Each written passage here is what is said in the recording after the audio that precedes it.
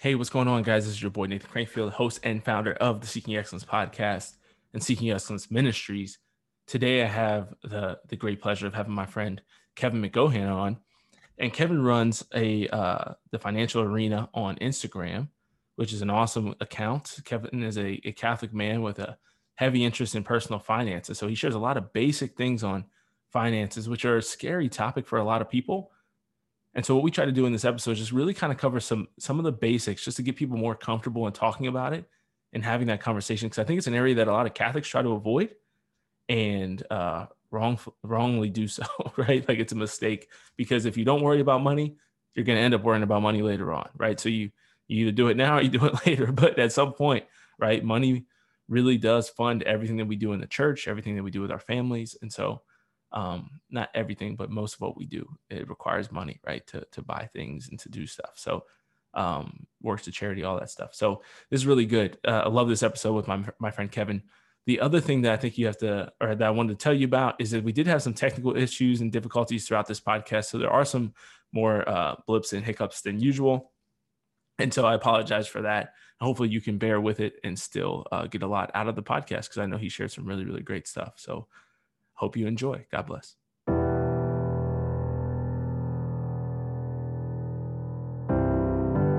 You were never out of the fight.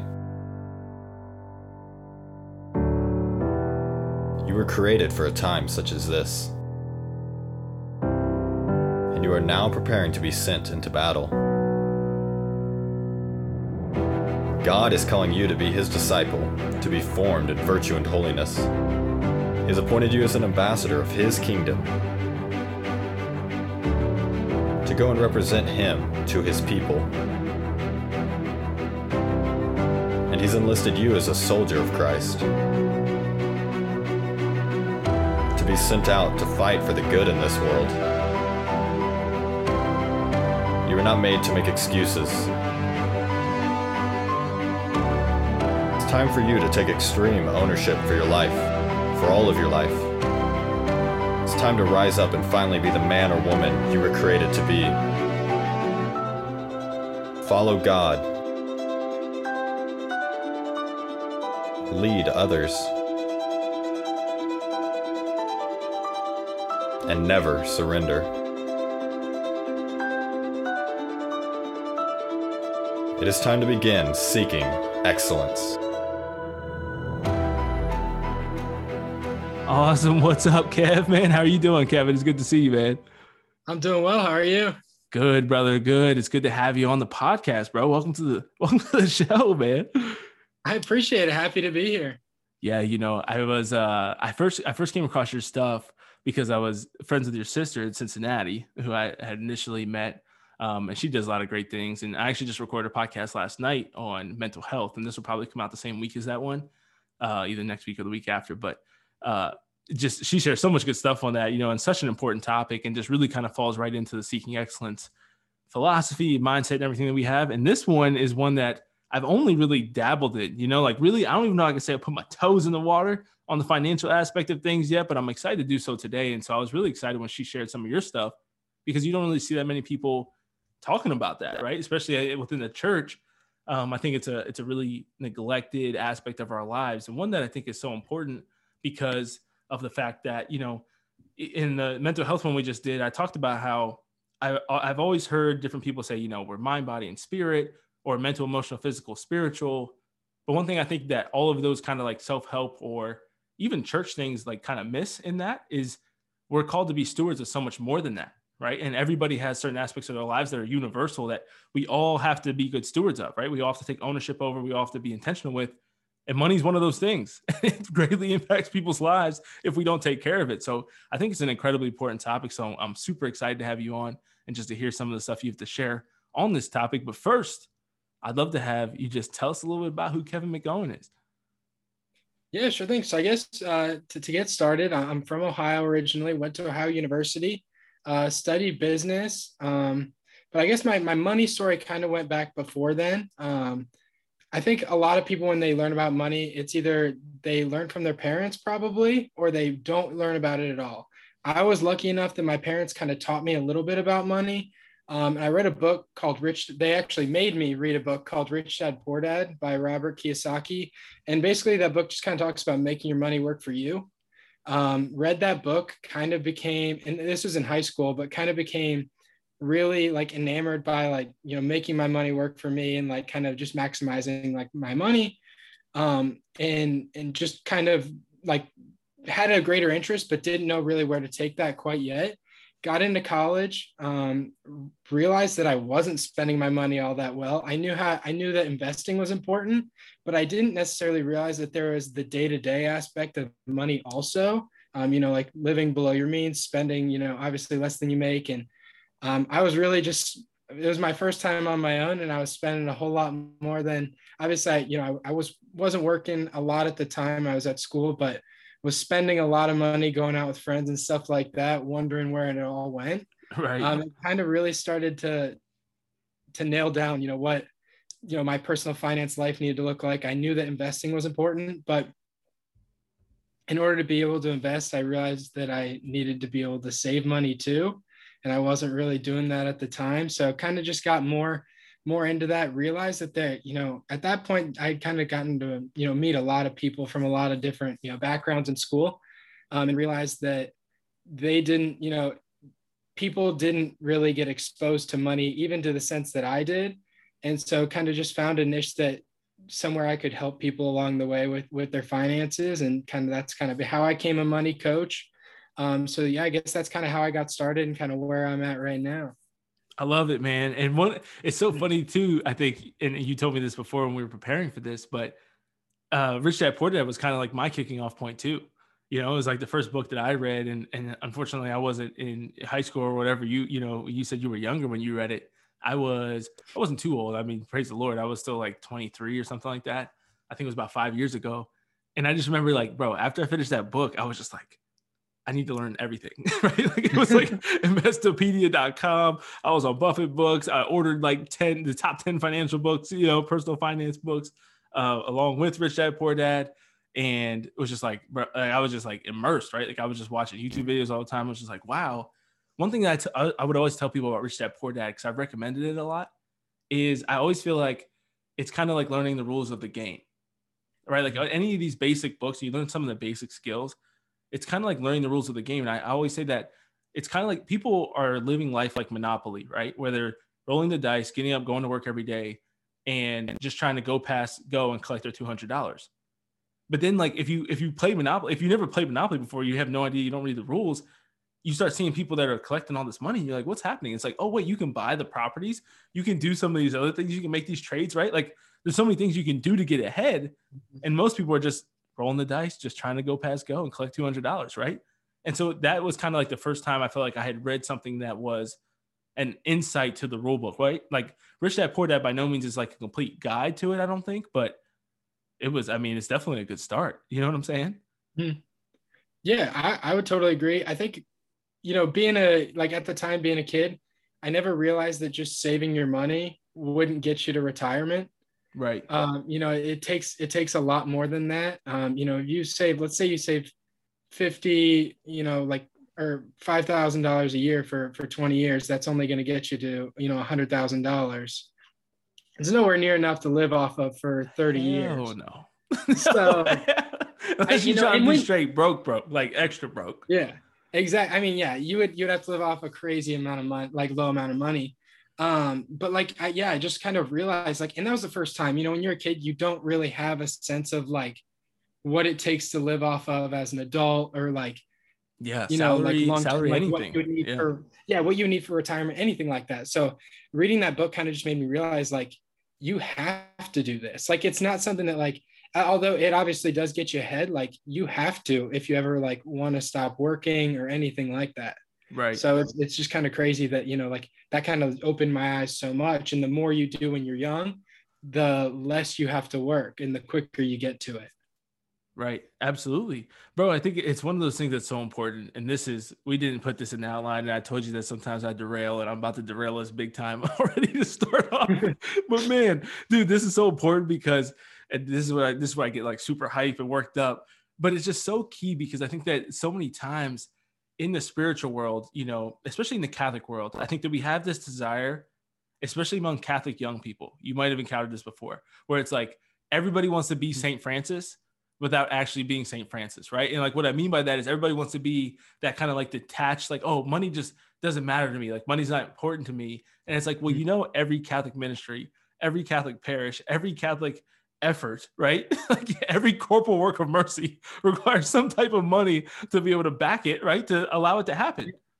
You know what I'm saying? Like you can't feed anybody, you can't give anybody drink, you can't give anybody clothes, you can't give anybody shelter if there's not money to pay for those things.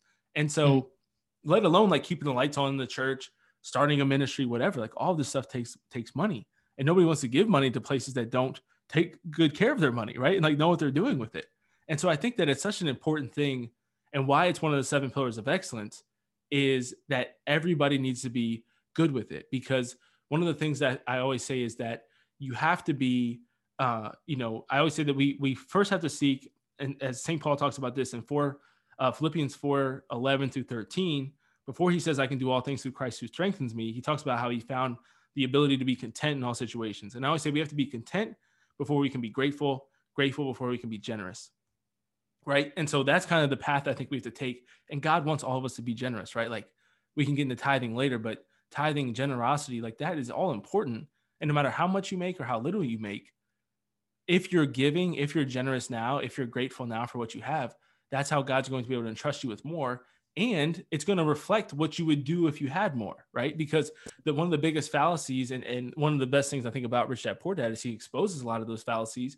One of the biggest fallacies is people thinking that just like we think there's like an altar switch, right? Where you become a different person on the day of your wedding. If you could just be a trash bag for 30 years, and then suddenly become like an awesome human being when you get married. It's like, no, it doesn't work like that. We also don't become amazing human beings if we get rich or when you start getting raises and making more money. But the last thing I want to say with that, before I pass it back to you and have you break down some of the stuff for us is, have you ever seen The Pursuit of Happiness with Will Smith? Yes. Yep. I love that movie. I just had Emily watch it the other day. And one of my favorite parts of it is like the little kid, the son tells a joke to his dad, and he tells him about the classic story that we've all heard before, I think, where there's a flood and the guy's sitting up on his roof, right? And the first boat comes by to save him. And he's like, no, God will save me. And then they leave. The next boat comes around and he says, nope, God will save me. And then it says, the kid tells the story so funny. And he's like, and then the guy gets up to heaven and he's like, God, what happened? I thought you would save me. He says, I sent you 2 big boats, you dummy. And the kid just cracks up. And Emily thought I was ridiculous. I was howling. I don't know why I thought it was so funny the way he tells it. But that's everybody with their money, right? Like when you talked about that, saving $5,000 for 20 years, even 40 years and having 200K, it's like a lot of people are going to get to the end as we leave. Our generation is leaving the like careers and stuff like that are not giving pensions the way that they used to, right? Like you have to opt into there's not like an automatic, you work here for 20 years and you're set for life. 40 years, you're set for life.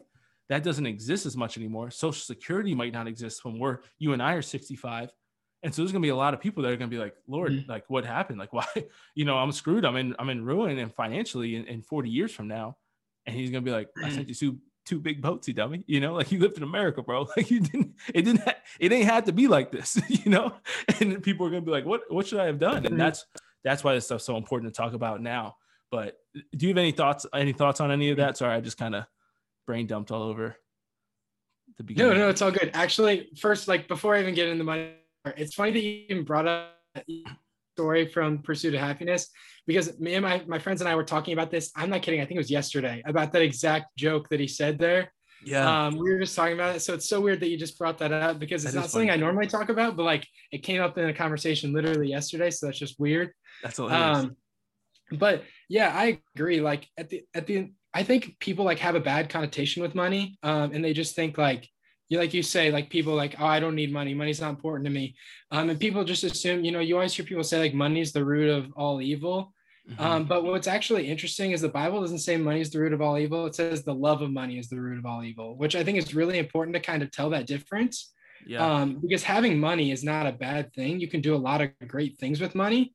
You can obviously do bad things too with money, but it's kind of one of those things where it's up to you on how you want to use that. For me, I know, and for a lot of Catholics, I think being able to make a positive impact on a lot of people's lives is kind of, what I strive for. And I understand that, if I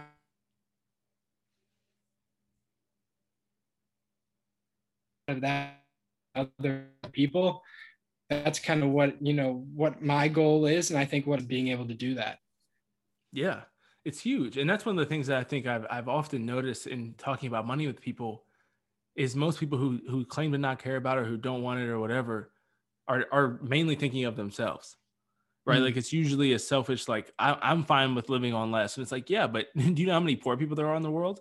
And what I always tell people is like, the money exists, right? Like it's not like you have to like ask the governor to print more in order for you to be financially successful, right? Like it already exists, and it's going to go into the hands of either good people or bad people. And so if I think that I'm well formed and I'm striving for holiness and I know that I'll be generous with it because I'm generous with what I have now, why would I not do what I can to have more? Like once I've encountered, I was especially convicted with that once I encountered real poverty in third world countries. Well, I was just like, man, like I saw the kids in the Dominican Republic in the villages we'd visit. And it's like, these kids don't have the same opportunities I do. These kids I saw in Afghanistan, they don't have the same opportunities I do. Like it's up to me if I'm going to help their kids go to college or do anything better or like improve their country or their living situations or whatever it might be. Like I have to go back home and do something with my life, right? Like I can't just be like, oh, I'm fine living on what I have. Like, and I'll just do whatever. Like, it's just about me. Like, no, man, like it's really important to think about that. And as men and people, I mean, men and women, but people who might have families one day or want to have families and you have to provide for your family and stuff too. Like it's incredibly important to be thinking about this stuff at a young age, I think. I totally agree. I think, again, like I trust myself a lot more than like going to buy, putting my money in some company, buying some luxury thing that I don't need. And I know you do that money's not going to any sort of, helping charity or anything like that. It's going to go to, some sort of like other way that they can make more money and have more people buy stuff that they don't need. So that's kind of, a way I think of it also. Absolutely. No, that's awesome, man. So let's get into it, man. I want to get the financial coach into some financial coaching. You know what I'm saying? So I don't know if you have any opening thoughts you want to share. I'd love to hear you just kind of talk about just kind of like the beginning process of like, so somebody comes to you or they're talking to, they're approaching somebody or just, you're talking with someone and it's kind of like, where do we start? Like generally I think you have to kind of start with, I always use the land navigation in the Army kind of example of like, if I want to go somewhere, right? If I get grid coordinates of where I need to go, the first thing I need to do is plot where I am on the map, right? And kind of see where I'm at. So like, how do you kind of go about that at the beginning of setting financial goals and just kind of assessing where you're currently at, or if you were coaching somebody, how do you recommend people get there? Yeah. So usually like if I want someone to like assess like, their financial goals, I try to get them to think like long-term and as big as possible. Like I'll ask them like, what is your ultimate, like if you could do anything, because I'm someone, I really do believe that like anything you set your mind to or believe is possible, like you can 100% do, like no matter what that is. Like I think like 50% of what it takes for you to get somewhere is the mindset that you can actually achieve it. There's a lot of people, if you don't ever think that like a certain goal is possible, then it's going to be really tough to ever get there. So let's say like something crazy, like let's say in your head, you tell yourself, my goal is ultimately to give away $1 million in one day to people who need it. First of all, you already know you're at least going to need to get to $1 million in your lifetime. Like that is like, and everyone's goals are going to be different, but like, I try to get them to, see as far beyond like what they would normally expect, because I think we're taught to kind of temper our expectations and live, just in a normal life like everyone else. But I think, I think you should push for something crazy that you normally think that you could achieve, or, that's the kind of the way I've tried to live my life too. Just one, and maybe they'll change their mind down the road when they start to get, a better idea of kind of where their finances are at, but sure. At least to get them understanding that. So yeah, you can literally achieve anything you want. I think that, a lot of people we're told that we can't do things or limit our expectations, but I think until you're, your mindset's telling, your mindset changes to anything is impossible or anything is possible. You're never going to kind of get there.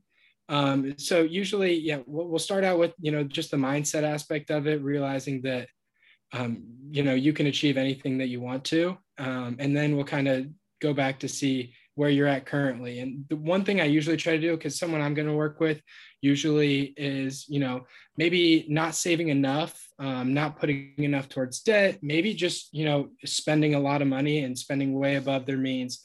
So usually what we'll do is I'll have them go home, track every expense they made for the last month. And at least to this point, it's been eye-opening for everyone. It was even eye-opening for me for the first time when I did it. Unless you really are tracking where your money's going, you have no idea, one, how much you're spending, and two, where it's going. Like, you'll start to realize, I've worked with people who have had, for sure, hundreds, even thousands of dollars just going out to eat every month. Yeah. And they're like, 25, 30, 40% of their income just going to that. If you go out on the weekends, if you're talking about bars and stuff like that, summertime, you're fresh out of college, like, oh, that adds up something serious. Exactly. So they, if you don't know where it's going, it's really hard to keep track and really hard to plan out, where that money's going. And when you're buying, let's say $5 to $8 to $9 drink, in your head, like that's not too bad. You're like, $5-8, like that won't add up. And then you bought a ridiculous amount of them, or like, right. Even something that, a lot of people do that, like, I'm someone, I don't want you to like limit, if something is really important to you, don't limit what's important to you, but find where you can, cut back to live, below your means. And the, people like going out to eat once or every day of the week for, an entire month. You're spending $10 out, like $10 once isn't a big deal, but $10, 20 some days a year, that's $200 right there, plus whatever else you're already spending on top of that. So right. I think, just small expenses add up really fast. If you're buying a TV or something like that, you're going to think about it. Like, spending $300, $400, $500 on a TV, like you'll think about that before you do it. But it's usually the small expenses that you don't necessarily, plan on, or, or that you don't necessarily account for that add up. And those are usually the ones that make a difference. They get you over time, bro. That's 100% true. It's crazy, man, how much people spend on stuff like that. And you really just don't realize it. Or if you just asking somebody, if you never budget and you ask somebody like, how much do you spend on gas a month? And people have no idea. Like, you just have no idea how much you spend on groceries a month. No clue, right? Like, what your rent is, just like you said, you use some of the bigger things. Like, how much your rent is, how much whatever, but it's like, how much are you paying for all your other utilities? It's like, people really don't know. And it's like, it's really a problem if we don't know where our money's going, right? And so a lot of people are going month to month, going backwards. And it's like, okay, what you just described, when I first sat down and I did 90 days, went back 90 days and tracked each month of everything that I spent for 90 days. And it's a haul, right? It's annoying. It's not fun to do. One, it's embarrassing. Two, it takes time, right, to go through and look back through everything. But it's just, it's so eye-opening to see, like, where are the holes in the ship, right? If my ship is sinking, if I'm going backwards month over month, if I have a salary job and I'm still going backwards month over month, something's wrong, obviously, right? Like, no matter, even if we're making a little bit, like, we should still try to budget to be as financially sound as we can. But if we're generally making decent money and we're still really not advancing and growing, then obviously there's a huge issue. But even if we are slowly, advancing and growing, you still, like you said, don't want to get to 20 years from now and be like, damn, I just missed 20 years of investing or really like exponential growth because I felt like I was doing well. Right. And that's what I think a lot of people do, is they kind of have this like fake rich mentality where they, we have all these different things and we're able to buy nice stuff, but it's like you said, what do you want to be able to do down the road? People don't think about that, bro. Like, there's no vision. There's no like casting out 20, 30, 40, 50 years from now. What do I want my life to look like? Where do I want to be? And that happens in everything, right? Like, everyone, you can say that's true for every single one of the Seeking Excellence pillars, that so many people don't have goals in those other pillars. The most commonly, I think, like, goal-oriented one would probably be physical fitness. Some people might have spiritual goals. Some people have professional goals. And then next to that, it's kind of like people are just like, yeah, I'm just kind of like going with the flow. And the flow's going backwards. Look at America. Yeah. Look at America's financial situations. The current's not heading in the right direction. You know what I'm saying? Yeah. And the crazy thing is that stuff is always coming up that you're going to have to buy, or like, pay for that you don't necessarily plan on. Like there's always an inconvenience that happens that you're, not planning on or ready for. And I think that's what really, gets people is when, like let's say you are spending right on the dollar the exact amount you make every month. And that's, kind of where you're at like pretty much the whole time. Well, what happens when you get a flat tire and you got to take that in, or like, so your car breaks down, you get in an accident. What do you do at that point? It's not, and it's not even stuff that happens like monthly either. It's, the random stuff that comes up because it's going to like, it's not like a question of like if or when like some crazy inconvenience is going to happen. It's when it's going to happen and how much is it going to affect you. So I think that's another thing that you kind of have to factor in as well, that just catches people when they're not, being smart with their money.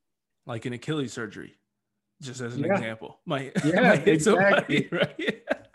An Achilles surgery might hit somebody, man. I can confirm that it can get expensive to get your Achilles reattached to your calf muscle. I do not recommend it for a multitude of reasons, but financially is one of them. But no, bro, it's exactly right. It's so important. I just looked up, just some numbers here that I think are just so important, as what I was talking about with like the current heading in the wrong direction. These numbers are always crazy for me.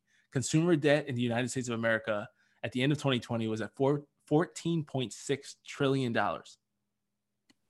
And the mortgage debt was up to $10 trillion, which is just like unbelievable, right? And obviously like mortgage debt versus consumer debt is a little bit better, right? If you're going to have a mortgage, at least you're going to own something in the end versus like a consumer. If you're just buying stuff that's just depreciating over time, like you're just taking straight L's on that, right? And like sometimes you have to, like we have to buy stuff, like it's not a bad thing, but I think it's important for us to understand that. But man, it's just so key for people to understand how important this stuff is, because I mean, that's like student loan debt aside. I think I've seen stats before where like the average American has tens of thousands of dollars of debt.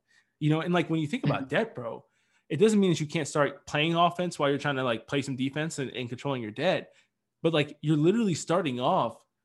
Like it's so tough to me. Like I love ROTC for the reason that I had a three-year scholarship in it, and I graduated with no college loans.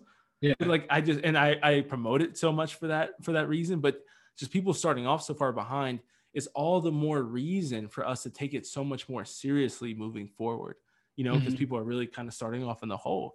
And so I think it's important, but that's one of the big things I think too, right? So like you talked about, going back to your last 30 days, how did you spend your money, looking at that, seeing where the holes are, and then setting some limits on that going forward, right? So kind of like planning the next 30 days. So talk to me about that. So you go back to the last 30 days. I see that, you're like, damn, Crank, you spent $500 going out to eat, bro.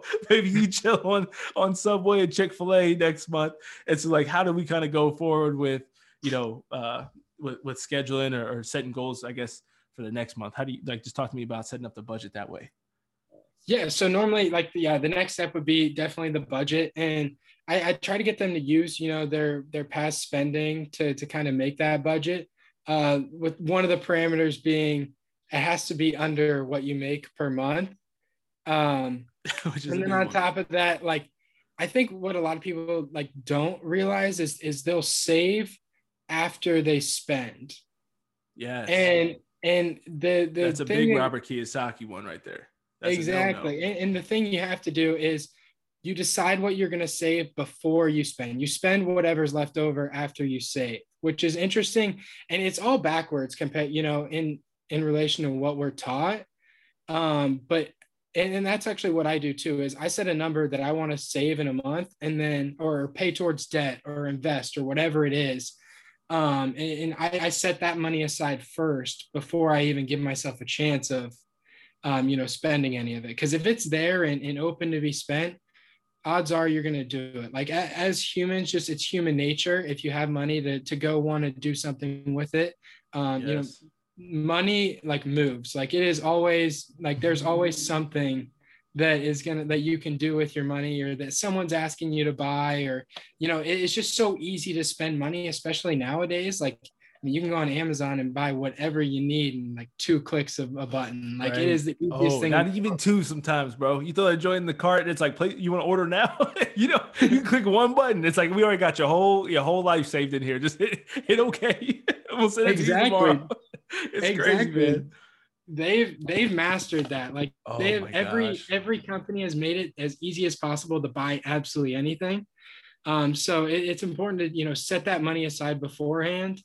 But yeah, so going back to the budget, I think we got off on a little bit of a tangent there. I did. But like, yeah, you're just gonna, value what you want to save first and then fill in from there and make sure it's not going above what you normally make in a month. I think a lot of people, just the understanding of one, what they make, and two, what they've spent in the past usually helps a lot. But it's not something that's going to be fixed overnight. I think a lot of people get frustrated. They'll make a budget for a month, try to, change their entire financial life in a month. And it's just not how it's going to work. Usually that takes at least like about 3 months at least, just to kind of nail down what a budget's going to look like for you and start to make those positive changes to actually follow it. So I think it's important to kind of stay motivated and positive about the whole situation, because it's not something that'll change, right away. I think that's something I try to hit on a lot, and usually why there's at least a couple sessions to kind of work on it and refine it, Right. because you'll think, let's say, like you said, you spent $500 going out to eat. Some, in your head, you might be like, I can get that down to like 100.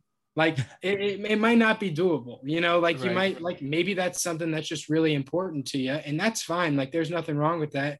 But I would say, find what you value the most, set some money aside for that, and kind of get rid of the other stuff. Like for me, like I don't care about clothes at all. Like if I didn't buy any clothes whatsoever, like it would not affect me one bit. Like the big thing for me is like travel, and I like going out with my friends sometimes. Like, so I make sure, like, before I like set money aside for clothes or anything else, like I prioritize that.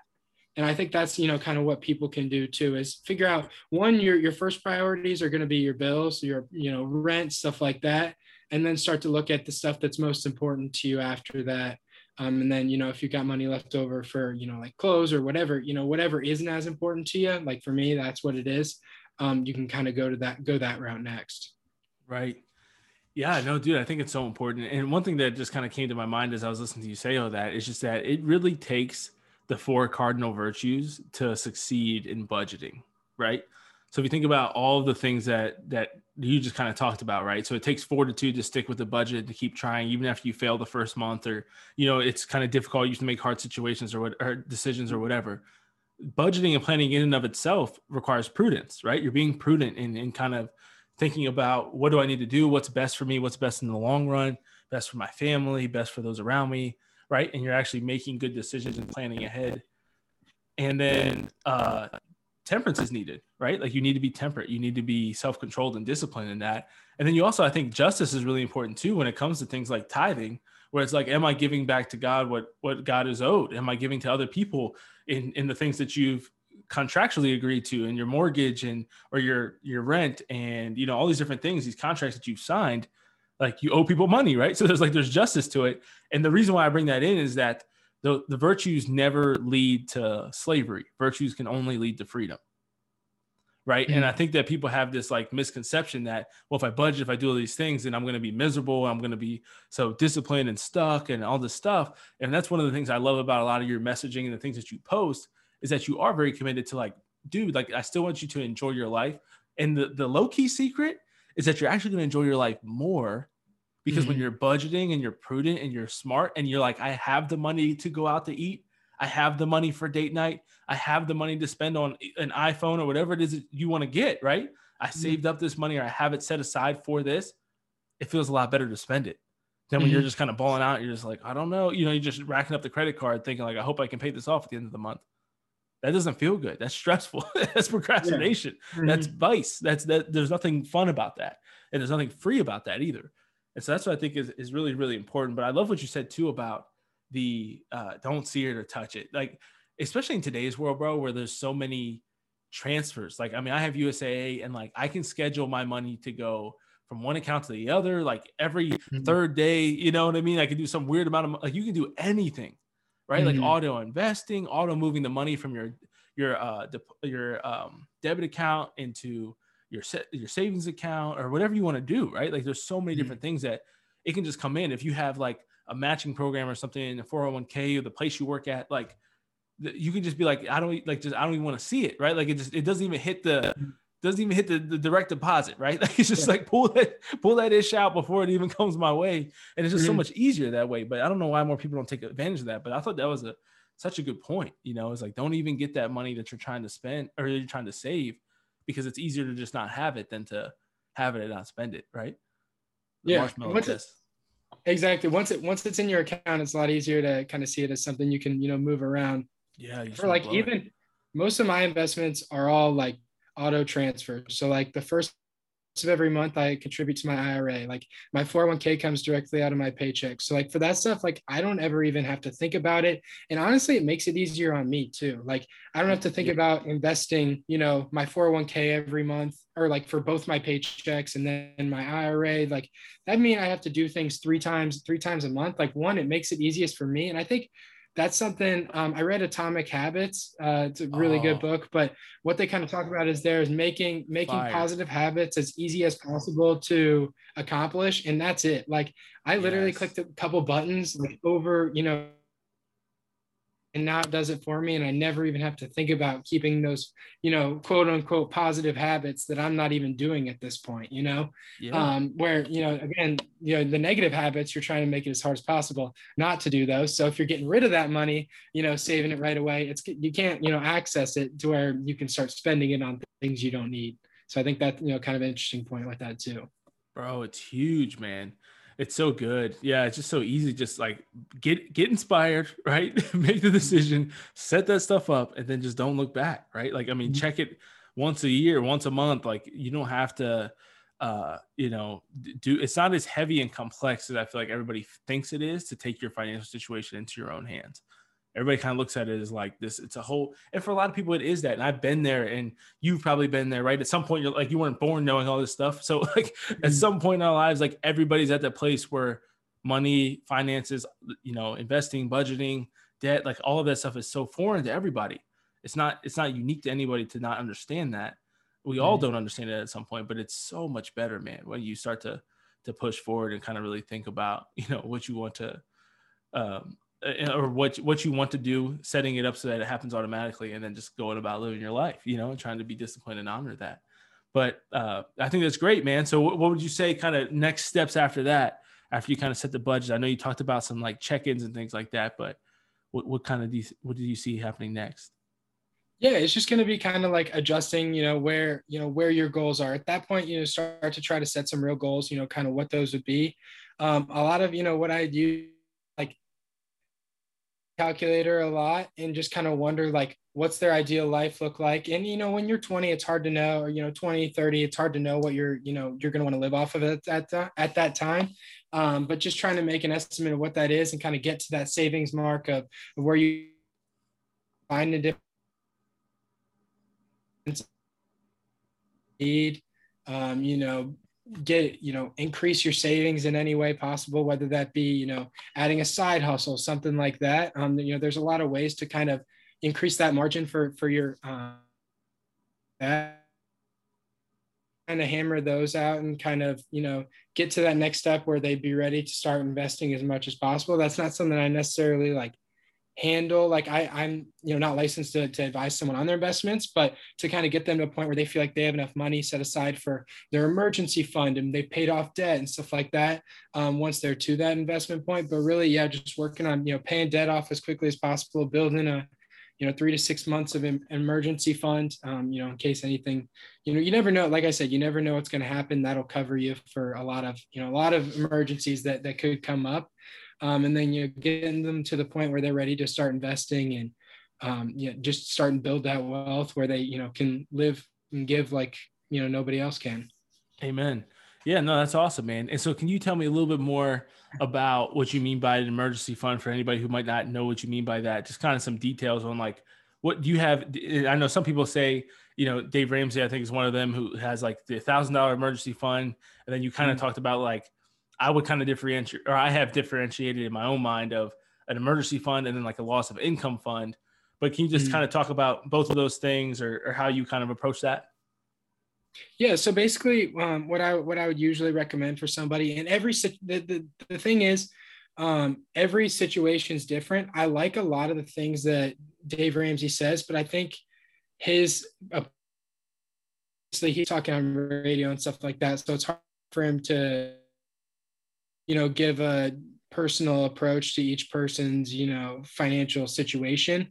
It's going to be a little bit different for every person depending on kind of where you were at. If you have debt still, I'd recommend at least getting like 1 month emergency fund, saving up all enough money to where you can cover all your expenses for a month. So in case anything happens, you've at least got 1 month full of expenses covered. And then from there, you'd start to pay off your debt, as quickly as possible. Because the thing with debt is like the longer you have it, the more it costs you.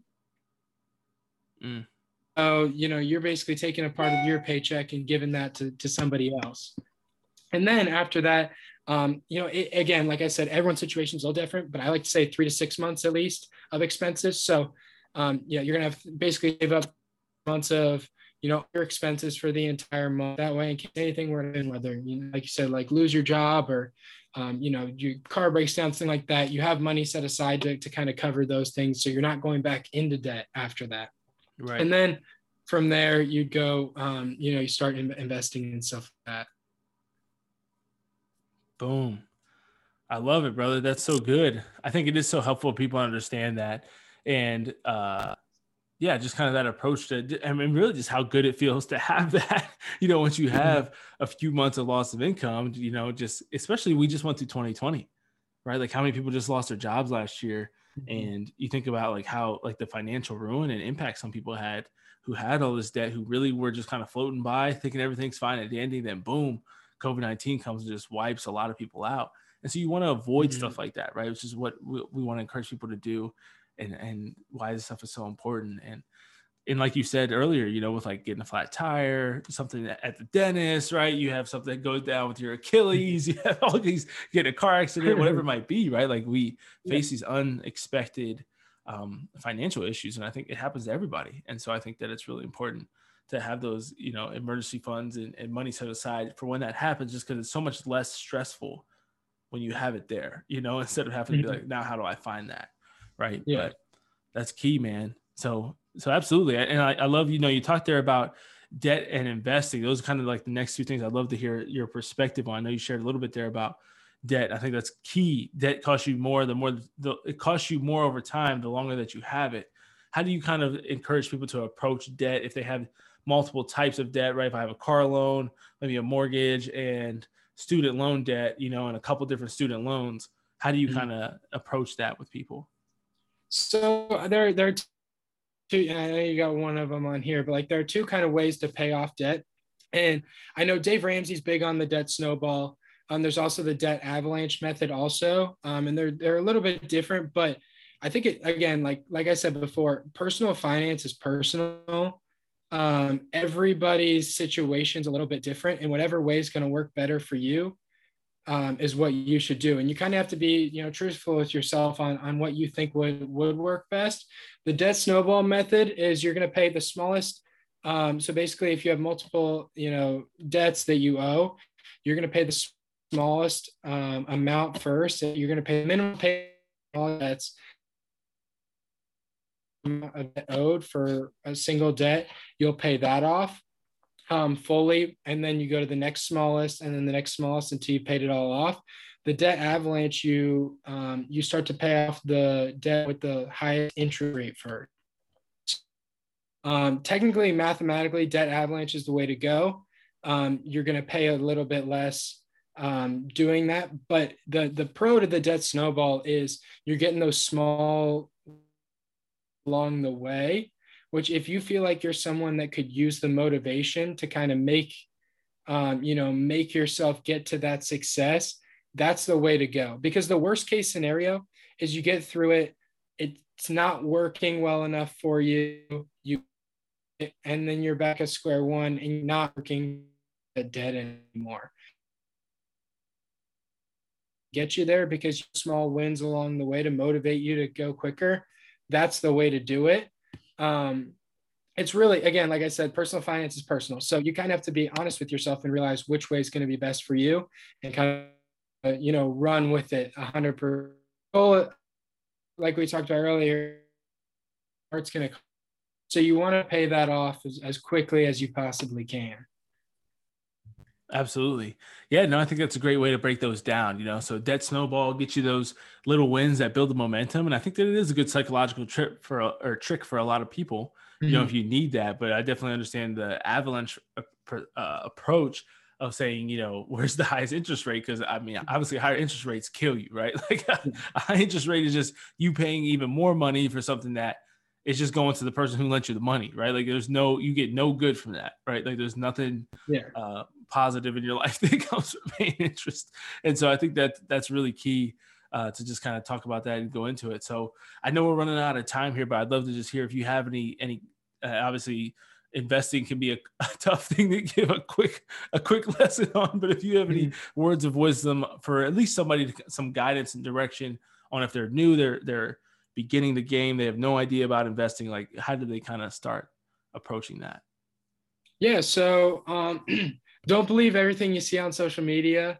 I think, we kind of see like what day trading and stuff like that's kind of become big. I think it's really important to kind of realize that there are a lot of day traders who don't make a lot of money and lose a lot of money. They're not the ones posting about it. GameStop to the moon, baby. Exactly, stuff like that. And I enjoy watching it, but I stayed as far away from possible, right. from all of that.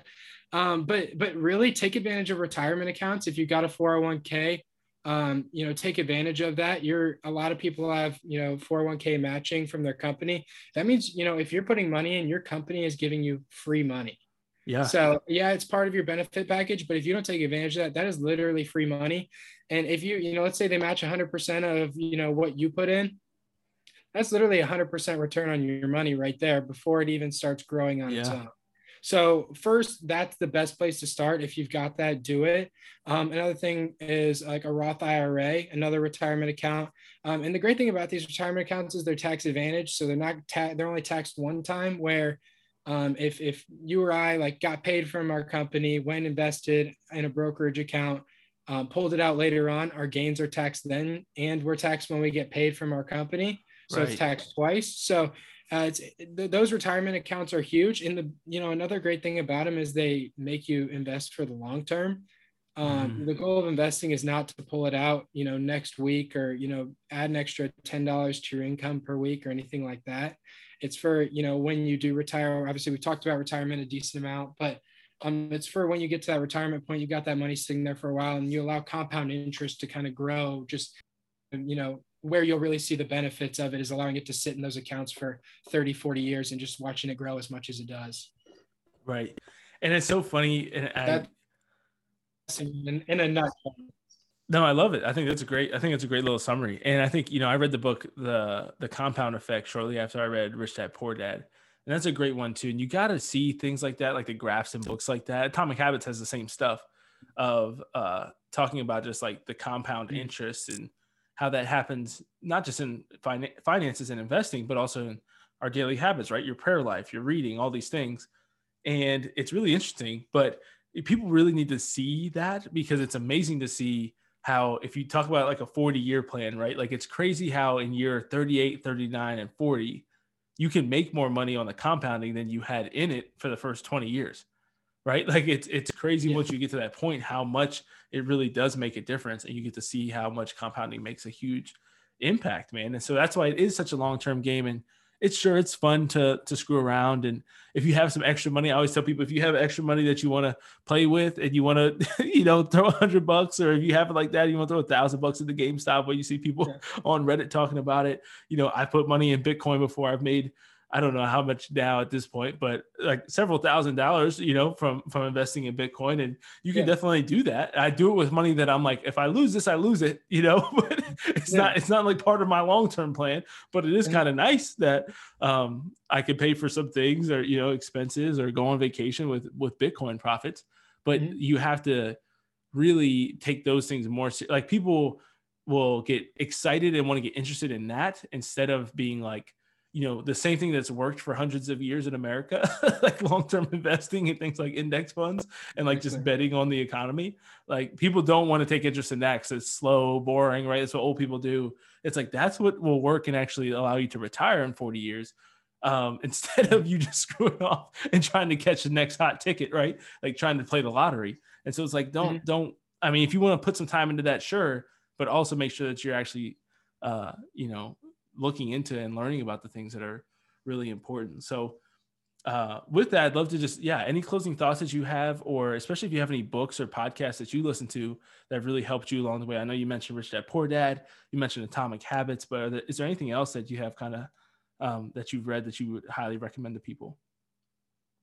I think one book that I enjoyed reading, and I think is great for people who necessarily believe or like understand, the kind of wealth that they can build just living a completely normal life. It's called The Everyday Millionaire by Chris Hogan. Basically, he talks about just a bunch of average people, like teachers, farmers, different people who, haven't, been like CEOs of companies or own these large companies, still millionaires. And how they got there was investing small amounts of money over a long period of time and just watching it grow. I think it's just kind of a great book for money mindset, that it really shows you that anybody can get there, no matter kind of where you're at. Like I did the math a little bit ago. If you invested $160 every month for 40 years and got a 10% return on it, you would be a millionaire after 40 years. Like only $160. And like that's only at the end of that 4 years, your contribution for only $76,000, $1 million at the end. So just to kind of, literally anybody can be a millionaire if they set their mind to doing it. And I think it's just really important to kind of like understand that like the sky's the limit for anybody and anything you want to do, as long as you set a plan to get there and attack it. Amen, brother. That's awesome. I really appreciate you sharing all that stuff, man. I think it's so good for people to hear this. And obviously this is just the beginning. We just barely got to like skim the surface of so much wisdom and practical application and things that we could talk about. There's literally, there literally is thousands of hours of podcasts out there on this stuff, but it's really important. And so hopefully we've at least been able to pique some people's interest to want to look into more things and learn more. And so I'll put some of the details in the show notes. In the show and everything, but where can people reach you? You want to tell people like your Instagram handle and stuff like that? Yeah, sure thing. So it's I'm on Instagram. It's at The Financial Arena. A lot of my content's on there. You can like work with me, stuff like that. But yeah, you can find me on there, and you feel free to reach out if you ever need anything or just looking for any sort of money advice at all. And you've got some great resources I know on there that you have linked there with the budget and everything and template that you've made for people that I remember checking out in the past. And so just super grateful for that and all that you do, and you putting out the content to help make people more aware and share this stuff, man. So thank you so much for that. And thank you for sharing with us here at Seeking Excellence, my man. No problem. Yeah. Thank you for having me. It's been a lot of fun.